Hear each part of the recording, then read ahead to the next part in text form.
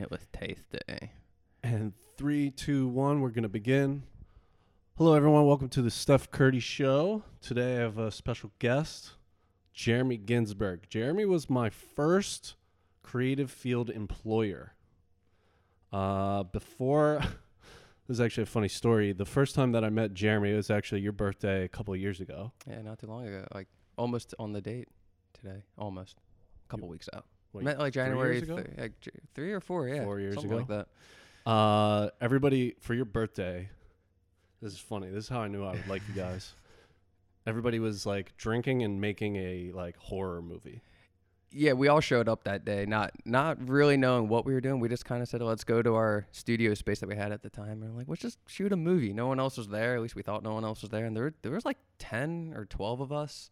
And I also just got the Ronin, like the first edition Ronin, like the 20-pound thing. Now that's like a handheld. And yeah, and we decided to make like a one-take horror movie. And you showed up with a GoPro, and you got a lot of like the best part. a lot of the extra stuff. And we made a movie, and then we hung out and like fingerboarded in the studio space, and that was a real interesting night. It was super interesting, and here's why for me specifically. I went on a trip and brought a GoPro, right? And I made a little video about it. It was either for Japan or for when I went to Peru, and that's all I had. And I saw Kyle started doing video stuff, and Kyle and I had played soccer together.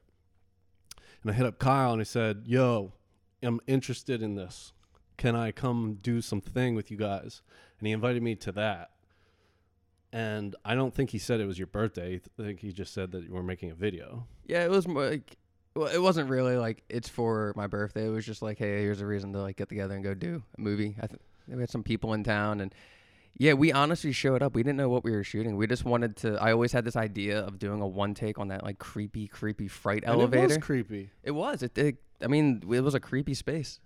So what was cool about it was Alex Mahalcha was there, Kara Forn, who's the audio guy, Jeff Enix. Oh, he was there. Yeah. And then you guys were also thinking, well, maybe or maybe not, this guy Derek will show up. But I still work with all of you guys. I did work with Kara recently. I did work with Kyle. Me and Alex talk a bunch. So like that first time was my into like photo, video. Amanda was there, obviously. That's incredible. Yeah. And so now, 4 years later, we should get a specific year, but 4 years later, we're still both in it. I want you to catch me up briefly on what you like doing, where the field has come and gone, and then like we'll go from there. But wherever you want to go with that. Where do like what I'm like doing currently or doing since then? What are you doing currently? Well, and then I want that to be like a segue into. You can lean back, go all the way back. I'll figure it out. I feel like I'm here in set. We've got 2 little couches. It's probably the coziest pillow behind podcast you. set I've ever. I want to make these things a little comfier though. So if you have any ideas. I'm pretty cozy right now. All right, good. I might like lose the shoes and really Lose be 'em. cozy. Lose them. I love it. Also, Very you were homey. talking about this morning that you had a really good morning, so I also want to know about that. The rest of this podcast, we're going to stay creative. Listeners at home, we're going to stay creative. I'm going to ask him about his morning, and then we're going to go anywhere else. We have these conversations a lot, so there's nothing new to us. Do you want me to start with my morning? No. Well, do you want me to start with what I do? Yeah. All right. Well, what I do is my partner, Amanda, we're not officially married yet, so I'm not sure of the title. So Shout out, Amanda. Shout out, Amanda. She's my everything. She's awesome. We run a company called Love Struck Pictures together, which is a wedding photo video company, and we both do it full time. It definitely takes more than a full time job to get it all done. It's me, her. We have one person on payroll, another contractor who's pretty much on payroll, then about a bank of like 7 to 10 other contractors to help us out. So that is our full time endeavor. It's an all year round job, and it's super fun.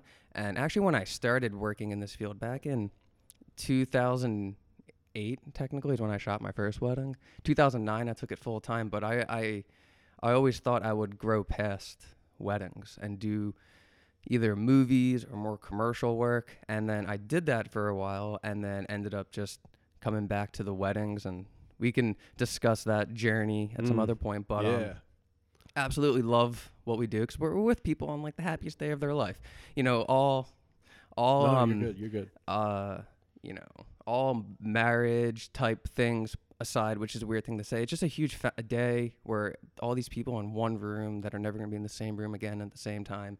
And it's just full of high energy, and it's really cool. And it's very, like, I'm grateful that all these couples choose us to like capture it so that, and you know, the true value is, you know, 40 years from now when they decide to watch their wedding video and get to relive all of it. But circling back, that's what we do. We've been running Love Struck since 2016, I believe, is when we started it. Obviously, I had a journey before that culminated in, you know, the Love Struck business as we know it today. But yeah, that's what we do. And then actually circle to your morning question. Wow, he's keeping it all right. Keep going. I'll keep it going because over the years, mornings have become a very important. I don't want to say ritual or routine, but like I try to have them in a very strategic way because usually once the day gets going and like you check the first email or you just make the first work move. For me, I can't get out of it again until about like 8 p.m. So it's just like if I can control what I do between when I wake up and what like when I start working. And I know some people like to get up and be active. Me personally, I used to do that. I used to be up to 3 a.m. at the gym. Never really felt good. You feel good for doing it, but it's very exhausting. It's very laborious kind of like habit to try and form. I found out what worked for me, since I'm going to be usually very mentally active throughout the day, is to really put attention towards like what's my mental state as I'm waking up, and honestly just having a very relaxed. I stopped using alarms. I like waking up naturally. I don't put my phone near my bed. I really take the process and do it slowly, and this is exactly what I did this morning. I really got into like, you know, just brewing my own coffee or making my own tea, because there's the process is what it's all about. It's not necessarily the end product, but if you do the process right, you get a good end product. But it's that process for the third time that relaxes you and kind of just gives you something to kind of focus on that's like not the most significant thing, so your brain's just kind of easing its way into the day. That's what I did today. Then I go and sit on my couch and I chill with my dogs and I just sip the coffee and talk about nothing for like 45 minutes. Oh, Jimmy and Joey. Yeah. Dude, I love that. And you made me write down a million things in front of me. So let's stay on the mornings. I remember a couple morning trips that like you, me, Alex, Kyle took to go film stuff. Oh, yeah. And you would talk about getting up before that and just like chilling for a second and having a cup of coffee or a cup of tea, and it being like a really important start to your day. And that was like 3 years ago. Oh, guess I've kept up with it. Yeah, but you're definitely articulating it more and like what it gives you, and like I really appreciate that. So it sounds like you've had good mornings. I also subscribe to the no alarm theory, but that's when I was sleeping to like 8 and 9. Have you and tried laying in bed until like 10 sometimes? But now I'm doing a morning yoga at 6 a.m. and I need an alarm because I am not good at getting out of bed there. Do you go somewhere or do you? I walk Okay, outside to nice. a place. That's especially this time of the year. That's a wake up, going out into the brisk cold. Yeah, it has been, but it's like the only thing I have to do in the morning win the day is get to yoga. I don't have to participate as much as I want. Like, I don't have to sweat, but I end up sweating. I just have to get there. Oh yeah, that like was the win. Getting there and making that first step's like more than half the battle. So I'm only a week and a half in, so I can't really talk. That's where you start, yeah. 3 years is a long time, though. Have you tried getting up at like 6 on a non-yoga day to see if you can do it without an alarm? There's no point. Sure, there is. It's part of the training. Then no. Do you like waking up? I'll just get back in bed. Well, just seeing if you can open your eyes and look at the clock. Ooh, I did it. It's 6. Cool. And then you go back to sleep just to see if you can get your brain. No. You should try it. It sounds almost impossible. Not with that attitude. You're right. I'll give it a try. You'd be crazy. Like, like this is where What's the point of just getting up at that, like waking up at that point?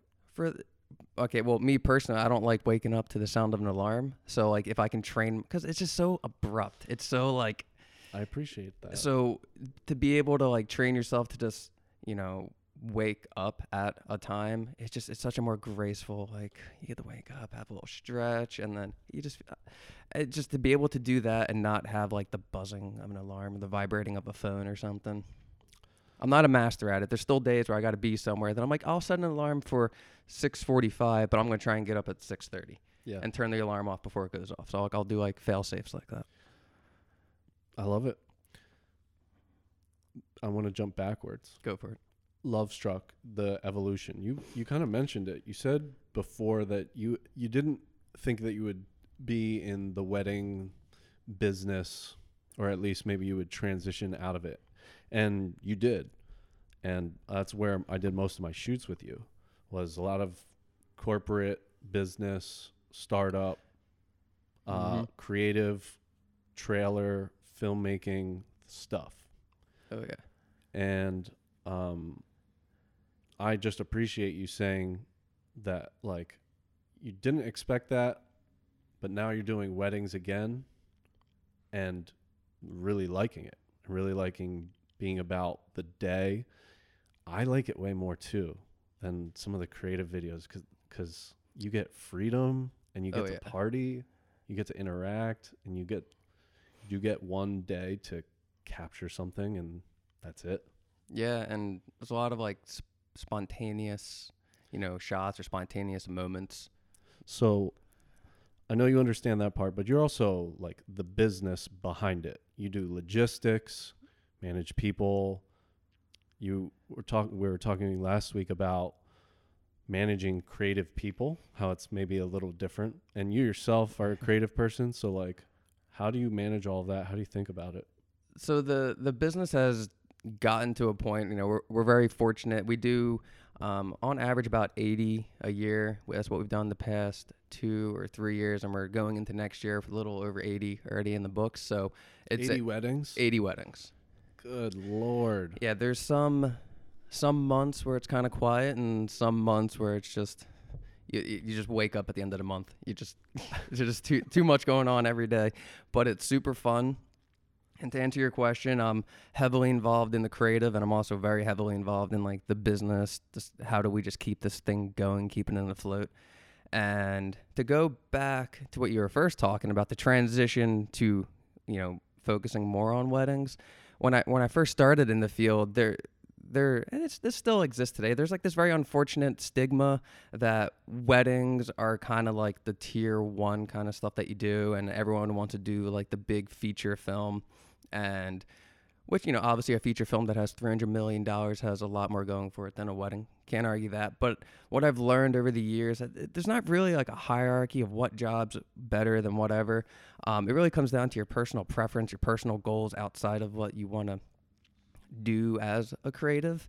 And, when we met, like you said, we were doing a lot of corporate work, a lot of TV commercials, a lot of internal videos, had fun doing all of them. But some things happened, and we never stopped doing weddings. Amanda kind of took over that portion of the business, and really, like, she's the one that got like the momentum behind Love Struck going. Because I kind of handed her, I'm like, why don't you just manage all the weddings that people come to me for? And then she just took it. She obviously brought photo into everything, because I was also a video person, so that helped to really get it to the next level. And I eventually circled back to weddings just because I found like a better level of fulfillment. I found that the people that we were working with were just great couples, because at this point they're pretty much my age. They're people that were in school a little bit after me, or a little bit before me, so like a lot of similarities there. And then just how happy everyone was being. Like, you get so many thank yous, you get so much and I'm not in it for that, but just to know how happy they are, that see like moms and grandmoms and just enjoying the photos and the videos, which that exist on the corporate side of the track as well at times, but you kind of have to jump through a lot of people. I always compare it to Office Space. Like I got 3 bosses telling me the same thing. And Yo, that's so true. That's so true. The creative process as a whole is a very difficult one to manage because it inherently has unknowns. So you have to go into it fully confidently knowing there's stuff you don't know, and like that this plan that you have and that thing that you want to create might not be what you're going to create. So like to be able to manage something that like you don't know all the pieces of, it's a weird task. And some projects you can kind of be like, these can get managed the same way. Other times it's got to be contextual. But on the corporate commercial side of things, there's usually a lot of people involved. So then you start to have this creative hierarchy to just like manage the project. And long story short, I kind of found out that creative hierarchy, this wasn't for me. A lot of chefs in the kitchen, 3 bosses, same message. And then it was at that time that like Love Struck was really picking up its momentum. I think we were entering into 2018 at the time, and it was just like we had a strong year ahead of us. And I was kind of able to like slink away from some of the corporate stuff and help focus more on Love Struck. And that kind of began the transition from that work to the wedding work. And I still have another company that I do corporate work under. It's just we put all of our attention towards Love Struck because that kind of it became like its own little beast. A very strong brand reputation. It was the first time in my 10-year career that I was actually able to use the word brand and have it like mean something. Like people actually, Love Struck has a brand. People talk about it. People use our hashtags like "Are you Love Struck" on their photos. They interact with the brand. And the first time in my career, we finally got it to the point where people weren't reaching out to me or reaching out to Amanda. They were reaching out to Love Struck. So like it just like transcended past the person to like, no, this people like I found you on Google and I love everything I see. And, way back when it was like everyone who reached out would be like, my mom told me, a friend told, which we still get a lot of. Word of mouth is still what we do. But so many people just find us online, or like we're at a wedding that we were working and reached out. So just very grateful for that. But because of that, and because of like that little bit of like scaling that we did, it definitely brought on like, oh, okay, I have to kind of like take the creative hat off at times and then just figure out like how to just manage all this work. Because now it's a lot of contracts, a lot of invoices, a lot of bookkeeping, got to get a lot of insurance. We have somebody on payroll, so there's a bunch more taxes involved with that, and making sure that like, what are the labor laws? I have to know that now. I have to like abide by that. And then also just understanding how to manage creatives, because like artists are just wonky. We're both artists. We're both weird in our heads. We both see the world in very like philosophical ways. And, every artist has some level of an ego because it's what allows us to kind of express. You kind of have to be a little bit weird, a little bit off to be able to like put on that vulnerable expression artist thing. And, I need to tell those people, you're shooting with us under Love Struck. We love your work. We love who you are as an artist. There are some things that make Love Struck. So like, learning how to mitigate that balance between like, what does our brand as a company need to deliver, versus like you as an artist, what is your take on being behind the camera, and like being able to give them an environment to be creative as they would be, but to also set the expectations of A, B, C, and D for Love Struck. And by create the environment, it really comes down to like our interactions via text, via email, just them feeling comfortable with us as a company to, we're not going to hound on you. We're not going to review your stuff and make you feel like a lesser of an artist. We're just happy that we have work that we can give to you and you can be working as an artist. Because to kind of step out to like the big picture, I've always wanted to have a company where people could be creative, they could be the artist, and they could also pay their bills. Because I come from a background of like the gig economy, having to work. There's been times I've had like 20, 30 edits at once for various people. Very fun times, bouncing between 3 or 4 computers. But the gig economy can get really tough because it's, you have to manage so many different, clients' expectations, and sometimes that can create burnout in an artist.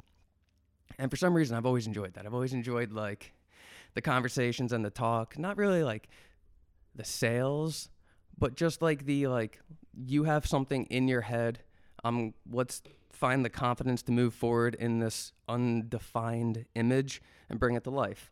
And that's a very tough process. And Lovestruck has done a great job at kind of putting a process into play for managing like the business stuff, the contracts, the invoices, the communications, just extracting everything we need from our couples and then getting it to the shooters so they can feel confident about everything they need to just go be who they need to be. Because I've had a lot of nightmare experiences that I just went like, I could never go to sleep at night if I did that to someone else.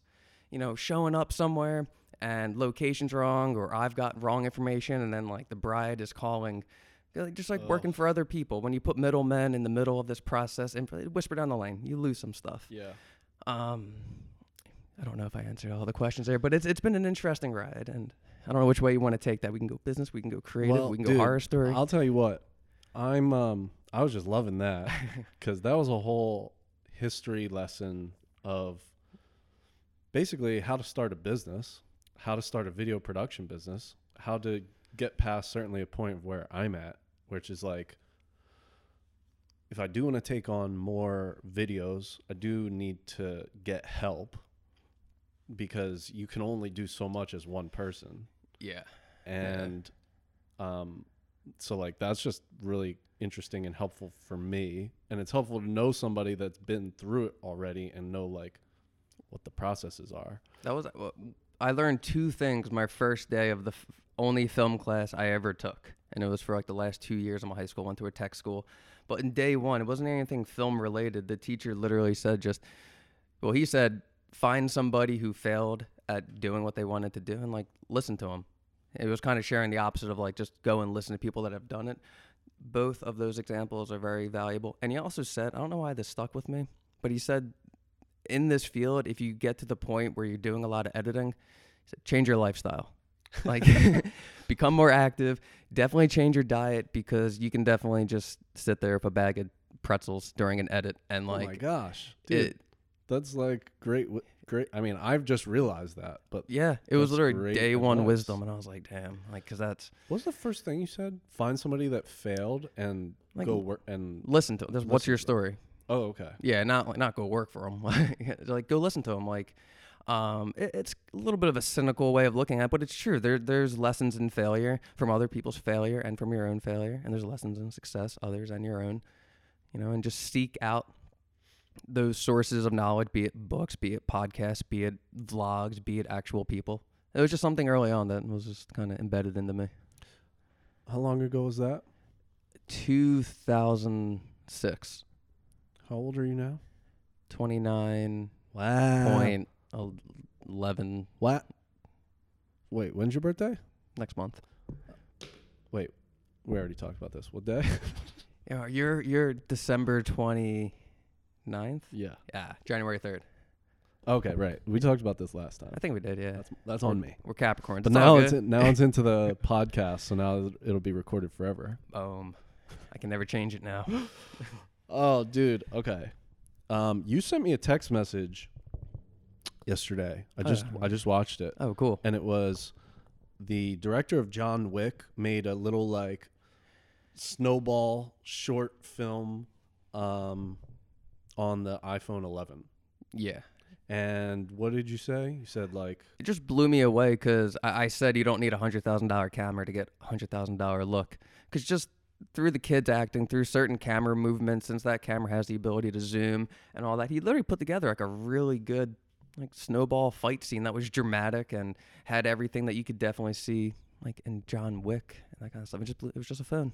And so those same tools are basically in the hands of most young teenagers now. Oh yeah, everyone. Yeah, the tools that were in your hands. One thing that you always reference were like actual video tapes and editing tapes. Yeah, old school at this point. So and like now kids do all that digitally, and the iPhone comes with iMovie. Oh yeah, digitally and in the cloud. Very good editing software.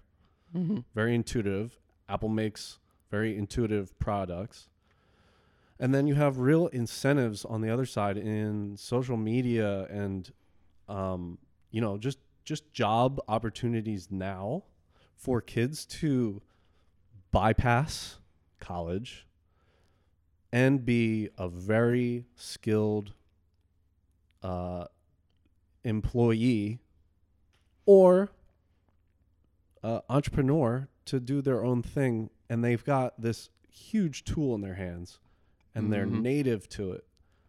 And I just see so many positive things out of that because it's leveling an opportunity playing field. Oh yeah, big time, especially in the photo video field, because that's always been a very like capital intensive field to get into. Cameras are expensive, lenses are expensive, batteries, and they need tripod lights, audio. It's a very expensive field, and now with the phones, their quality matches the camera. So like you said, it broadened who can get into the field. But at the same time, if you go back and listen to like early Kevin Smith or Robert Rodriguez interviews, like what was Kevin Smith? I don't know if it was Dogma was his first one or Mallrats or I'm not. We can check on his discography later. Jamie, pull that up. Both of them talk about like how difficult it was for them to get into it, because like for it to be someone who could afford to have a film camera and then film and then get it developed and get it put together and then mail it out, that was just a very expensive process. Whereas nowadays you see a lot of industry professionals, sometimes they're talking about how difficult it can be, but at the same time there's just such a more saturated market that it's just changed the needs of the companies, the wants of the individuals, and the tools that they can make it all with. So I the reason I'm asking is because I've been doing some solo weddings, and I still use a DSLR that was probably a $1,500 setup with the lens, and a smaller point and shoot camera that was another like $600. But I wonder how much I could get paid to shoot a wedding video with an iPhone and put it on a little stabilizer and have an extra battery, or like have a second phone and record into that, and maybe have like a little lens to attach to it. If I was to take it seriously, what do I think I could get paid to do that? And the reason why I ask is because I feel there's a huge opportunity in teaching this, teaching, training, apprenticing kids that I coach soccer to, or that, are sitting in a history class or a math class and like aren't engaged at all. And they could really just like enter into the workforce now and learn so much more. And I'm just wondering, like, I want to make that opportunity available to people, because you've kind of made that opportunity available to me in a lot of ways. So thank you for that. But I want to pass it down too.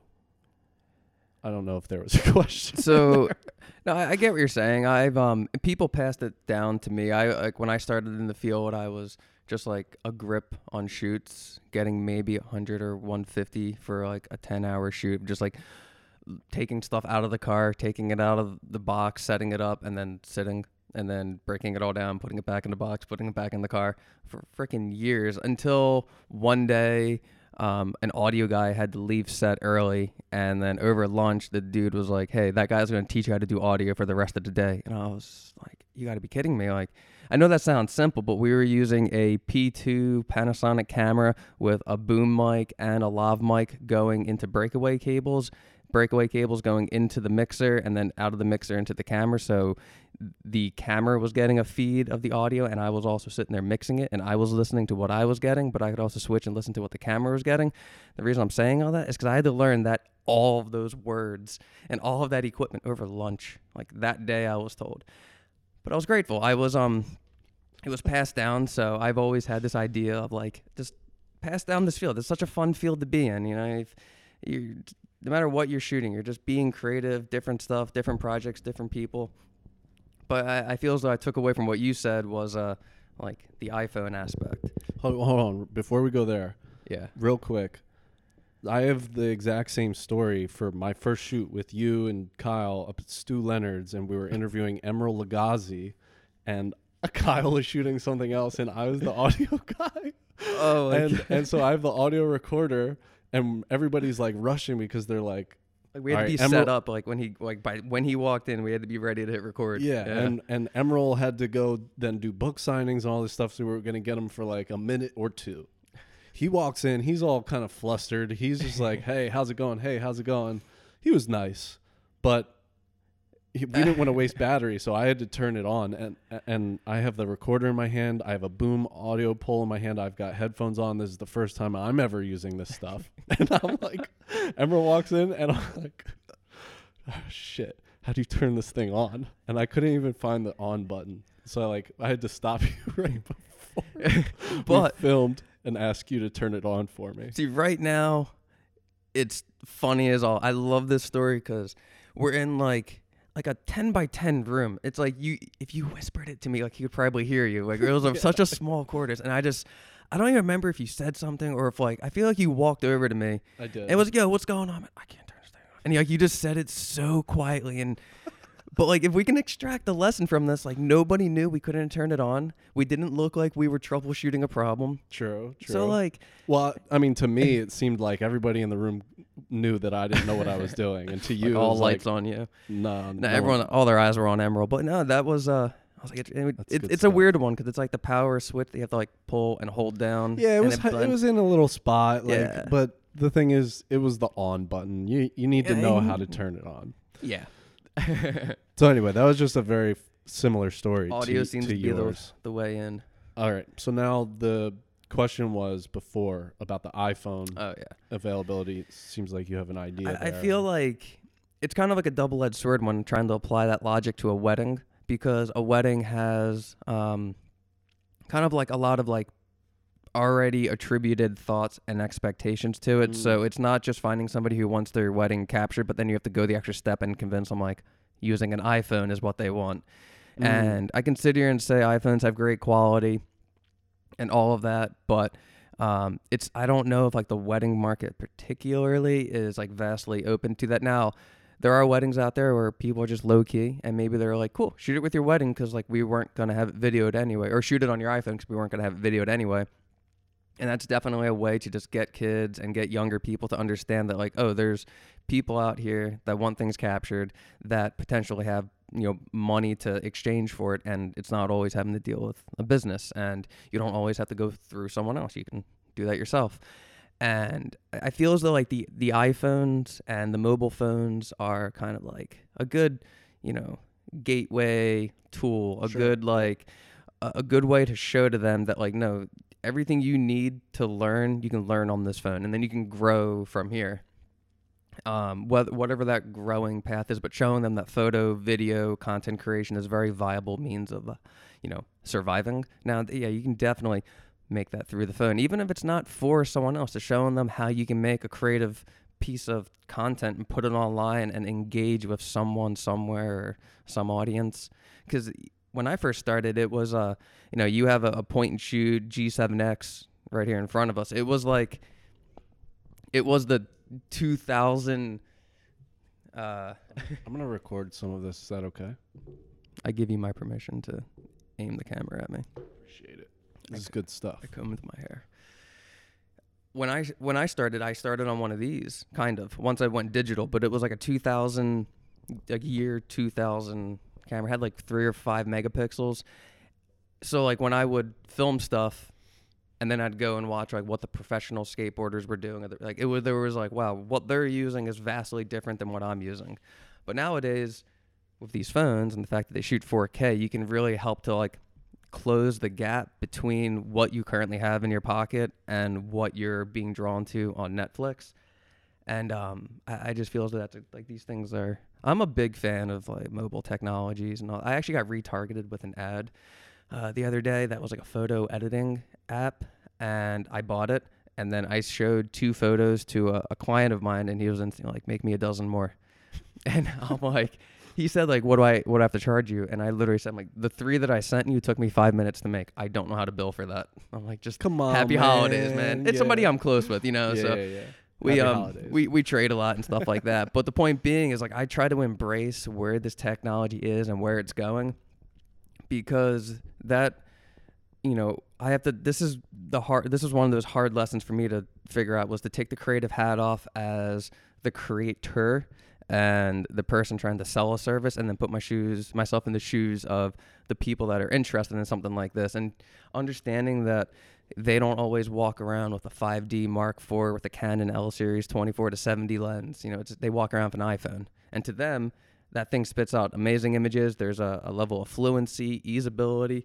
We even have people reach out and tell us how much they love portrait mode, and they want photos like portrait mode. Yeah. Not knowing that, like, that's a DSL, that's an SLR, like depth of field is all they're saying. I have the director of marketing at Fitler Club telling me that when I have this DSLR in my hand, she's like, oh man, this portrait mode on this phone is just so good. It is crazy. And like, the director of marketing is just basically, she's like, I don't need your camera anymore.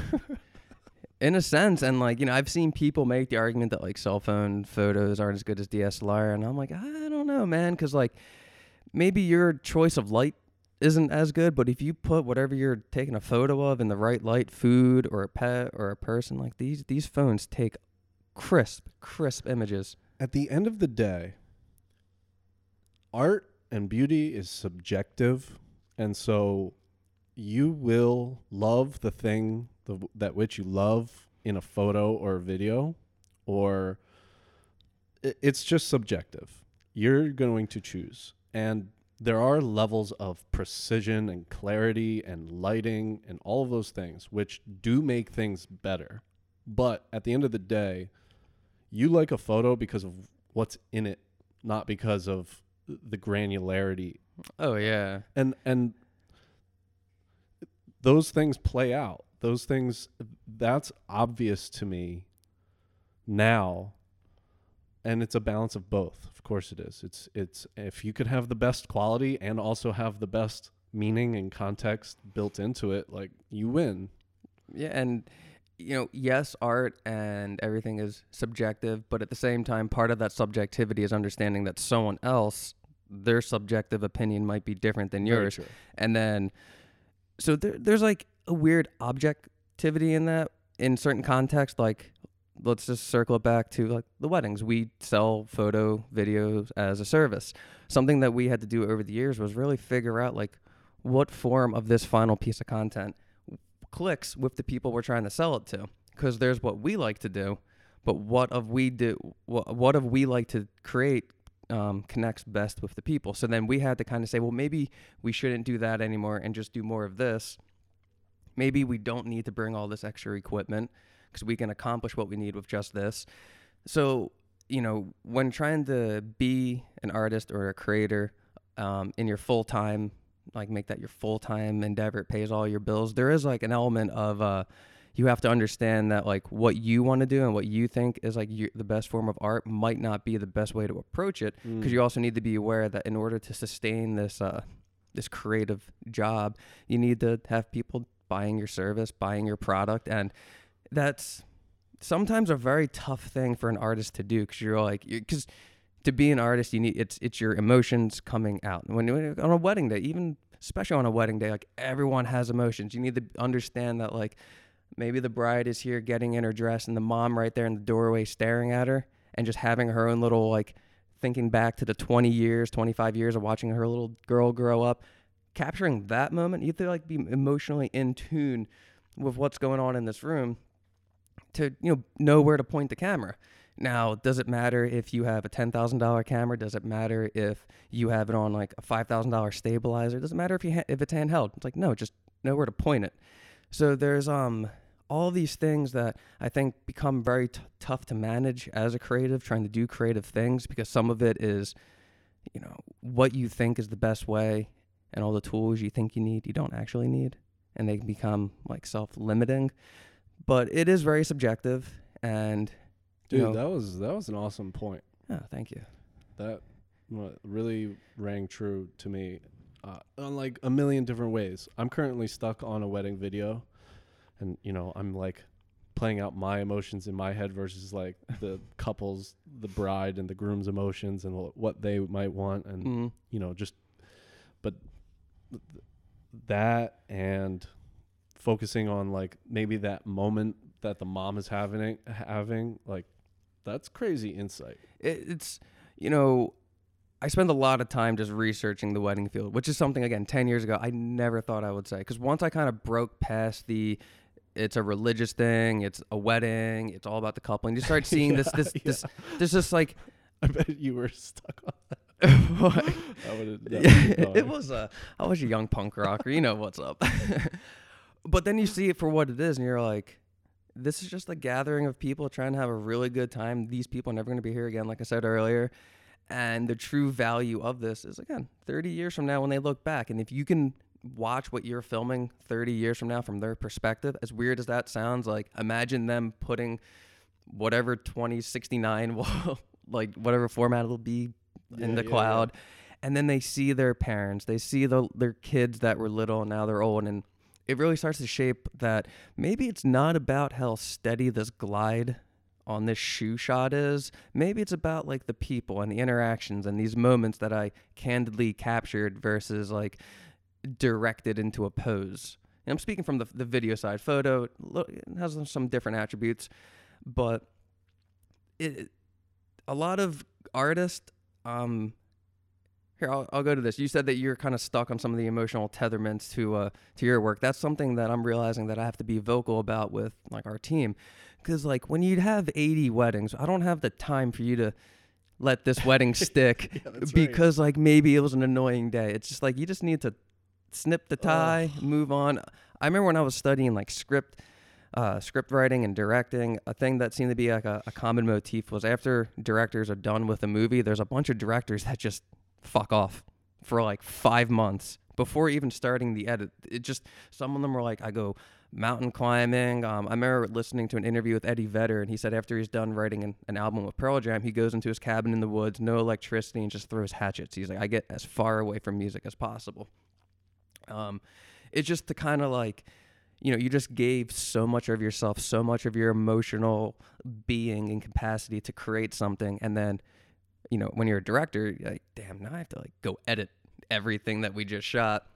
Oh. And the thing that like I learned from all of these stories was like you have to emotionally cut the cord, because there might be a shot that took 3 days to shoot and all of these different coordinations, but once it's all together, maybe you need to trim a little fat off to get the movie down, or maybe the scene doesn't cut in. And if you're still like, but it took 3 days, you know, you might be like hindering the process. So like that transcends down to our level. If there were difficulties the day of, the maitre d' wasn't the nicest, or somebody had a little outburst at you, and it's just like, well, like just move on. Let's just get it done. They were still happy. They said thank you. And that is a very tough thing, because like as a creative, you take that shit so freaking personally. You know, like every time when I was doing the corporate work, and like I'd wake up to like an 8 a.m. email, 8:10 phone call with an 8:15 text, all from the same person about, did you get the email I sent last night with the changes? It's just like, yeah, can I wake up before I like message you?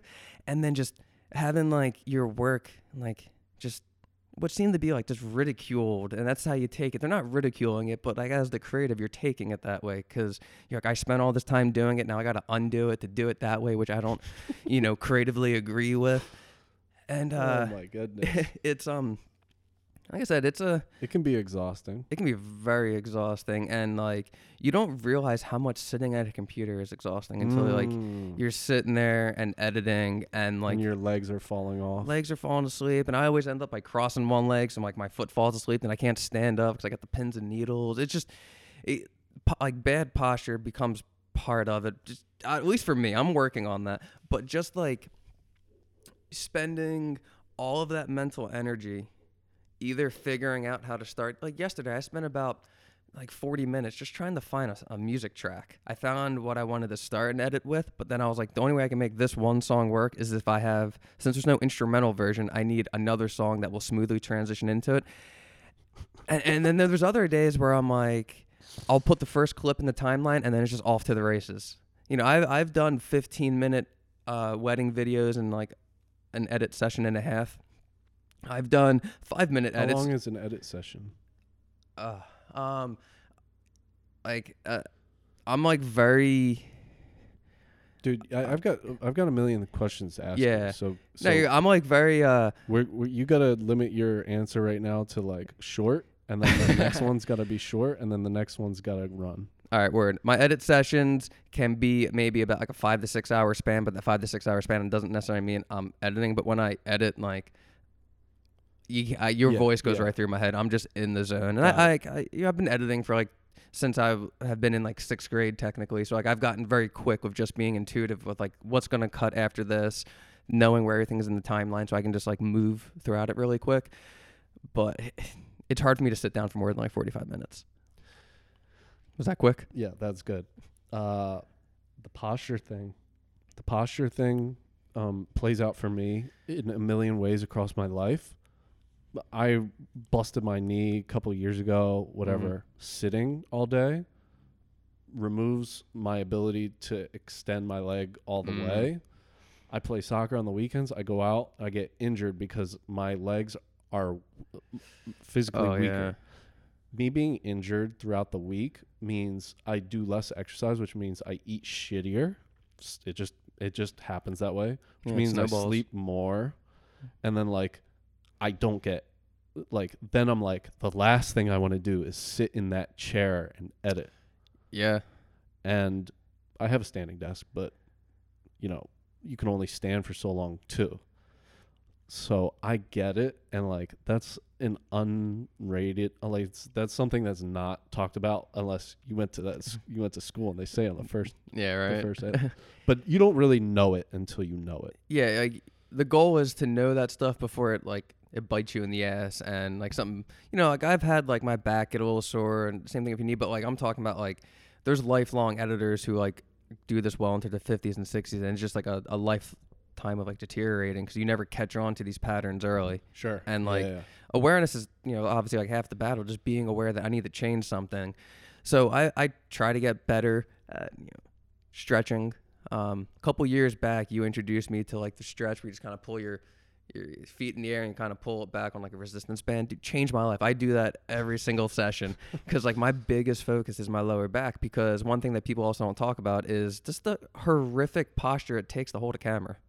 Yeah. Like literally like a state, like no matter what it is, like just to hold it, you got to crunch your arms in, hold this. Sometimes like I'll step my foot to the right just to get ready to move. And it's just the end of a wedding day. I'm like, whoo, you don't realize how much that hurt and all the wonky positions you're in. The other thing, so thank you. That was a good answer. We're at 47 minutes. Already? We're going to push into, Holy I know, moly. time flies, That's right? crazy. We're going to push in towards an hour. I want to ask this question that I think should have some lengthy response to, because I think you've changed a lot and like you've thought about this. And then we should end it with talking about anything else that comes up, anything that's on top of mind, set up for a next talk potentially. I dig it. So this question, while you were speaking about the other like clients that you had, and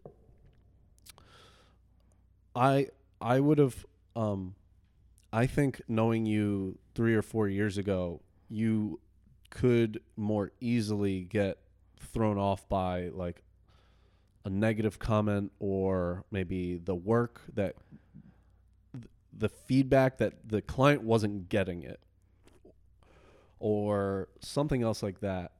And the language that you have now and like what you're saying that you're aware of, it's like you've changed a lot in an awesome way. Like you've become more aware of like what a trigger is to what kind of sets you off. And I want you to talk about that and like how you think you realize that, and like what the benefits of it have been. I appreciate that. It's definitely been a main area of focus of mine, because when we first met that night in our studio, which was just such an interesting way to meet, just to like go back to that. It was just, cause I didn't know who was going to be there. I didn't know you. And then we made this freaking movie. But that was at a time when I was starting to reevaluate my career. If it was 4 years ago, I was 6 or 7 years in at that point in doing this, and had 4 or 5 year old clients at that point that I've been working with. And I was at a point where I started seeing a big disconnect happening between the projects I was working on and like the people they were for. You know, when I first started off, like a company would come to me and be like, make this for me. And I'd be like, here. Then as time went on and I started getting in with some bigger companies and helping them develop like a video portion to their design business and things of that nature, there started to be more people in between. And then it even got one level deeper where there'd be other companies in between. So like a company hired a company, hired me. We did this one shoot. It was, and then I might edit the video, or it could go like that. I had like my team of people, like we still do. And like I remember this one shoot, we were making some commercials that were going to be used as social media ads, and it was that scenario: a company hired a company, who hired a company, who brought me in, and this was just to do video because company A didn't do video, company B didn't do video, company B had me do all of the video for them. And at the shoot, I remember somebody asked like, "Who's the director?" Because we had some people from the end client there, and I just said, I don't know. And I just went back on to doing my thing because I was there, the person who like literally wrote what we were shooting, wrote the script, wrote the shooting, the shots, had zero say in the scheduling, had zero say in the production timeline of the day, had zero say in the people. There was no like pre-rehearsing. It wasn't like that kind of grand thing. But the reason I'm telling the story is because at a certain time they FaceTimed in the dude from company A who was hired by the end client, and there was just a dude on a computer like over there. And I don't know if you just ever had a human subbed for a computer in the room, but like you just don't realize that there's like that's a live person seeing me live, and he's in California. And it was just weird. It didn't like, we still got everything done. I was just like, what's going on right now? Like, there's everyone here has say. So like, what are we doing? And it was just, and there were some instances on that shoot where I'm like, we don't have time to do A, B, and C anymore because their kids are coming home. We're not gonna be able to use the house in 20 minutes. And they put people like, oh, but you said that we would get that shot. And I'm like, this is what happens when there's too many people, because then like communication just dissipates so quick. Just can't do it. So kind of forgot the initial thing. Well, we were talking about an awareness to a reaction of things like the that growth. Yeah. And I just I've just appreciated that. I think I remember maybe a time where some person that was working with you just like wronged you and you got upset about it. Yeah. But maybe you still do that. But I'm just saying, like, the way that you seem like you're approaching things seems like it doesn't matter. Like, having that thing just doesn't matter anymore. I can run with that, yeah, because that's kind of like I think I know what story you're talking about, and no need to regurgitate just to save people their sanctity or whatever. When we met, I was at this point where I was reevaluating my career because I spent near a half a decade, if not a little bit more, like working towards something, and I just was not liking it. And like that was such a conflict to be like, I don't like these projects anymore. I'm not getting fulfillment. I feel like I have entrepreneured myself into a 9-to-5. And it just like, this wasn't like what I wanted this for. And so when we met, it was during all of that. And during that time, it was also a point where my mindset, and this is probably the best way to verbalize it, was in a, like, I need to protect everything that I've built, this clientele base, this workflow that I have. So like, almost like I had like a little bit of a rabid dog in me if I felt something coming into like my circle of protection that might threaten it. Or, so I was just like a little bit more like viewing it as an unstable thing that I've made. So I had to like protect this workflow, protect this base or whatever equipment I had or whatever bills had coming in. So it just gave me this, but that was bred over the years of just being like disconnected from the work as a result of the people I was working with. So then when I finally got the bravery to just back away from some of these clients that were giving me a shit ton of work every year, paying a shit ton of my bills, and who I've been working with for a very long time, it was scary as all hell. So like, it's not just like, I put my 2 weeks in and I'm going to go apply over here. It was, I can't do these projects anymore.